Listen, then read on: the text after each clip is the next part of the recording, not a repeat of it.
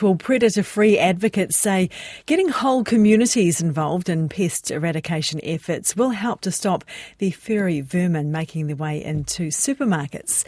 Food safety officers are on the ground at Countdown supermarkets in both Dunedin and Christchurch after rats and mice were spotted among the food there, and the South Dunedin store remains closed today. We're joined by Predator-Free Wellington's Project Director James Willcocks. Kia ora, good morning, James.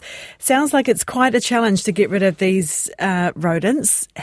What is the best way to do that?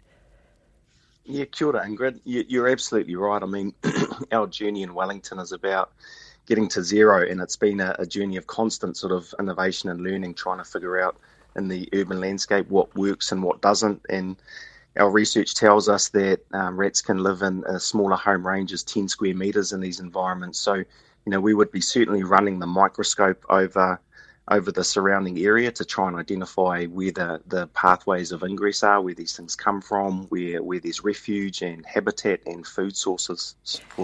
So you're saying it's about the environment around the supermarkets, not actually the supermarkets themselves, or as well as the supermarkets themselves? Yeah, as well as, and I guess that is indicative of the point that it needs the whole community on board. I mean, rats and other species, other vermin, don't necessarily acknowledge human boundaries. So having a system-based approach where everyone's on board is going to lead to far more success. So definitely targeting the issue in the supermarket, but also acknowledging these have come from somewhere, and so trying to identify if they're in large numbers. So I think one of the stores was 20 rats. They're obviously breeding in very close proximity. So being able to track down where that area is and eliminating it is key.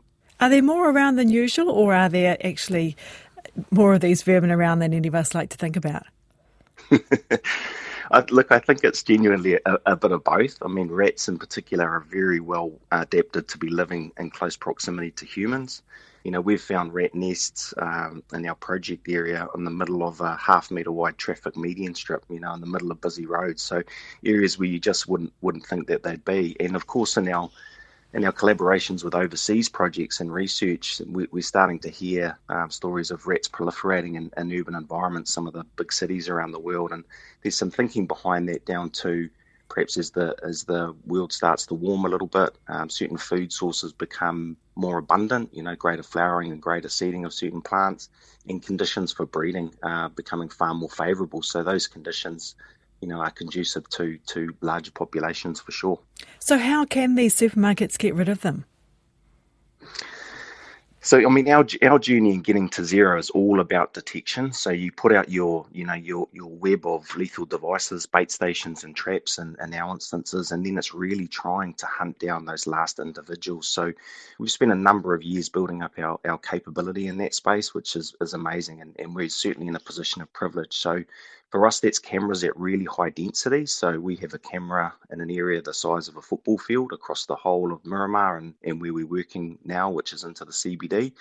And we're incredibly lucky to have Sally and her dog Rapu, who is our rodent dog. So we've got that additional capability as well in terms of being able to pick up scent trails and find rat nests and things like that. So those things are really, really key. And when you get down to those last individuals, you're almost having to cater to individual preferences. So the last individuals wouldn't have interacted with any of the lethal devices to date. So it's really trying to figure out, does this rat want KFC? Does it want McDonald's? Does it want pizza? Well, I think they want on a plate for they want something, whatever's on the offer in the deli by the sound of things.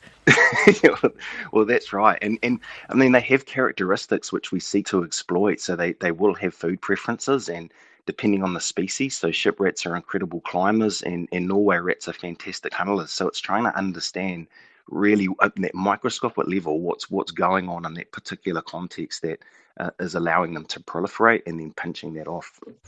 Okay, thank you very much for that. I think, James, that is James Willcocks from Predator Free Wellington.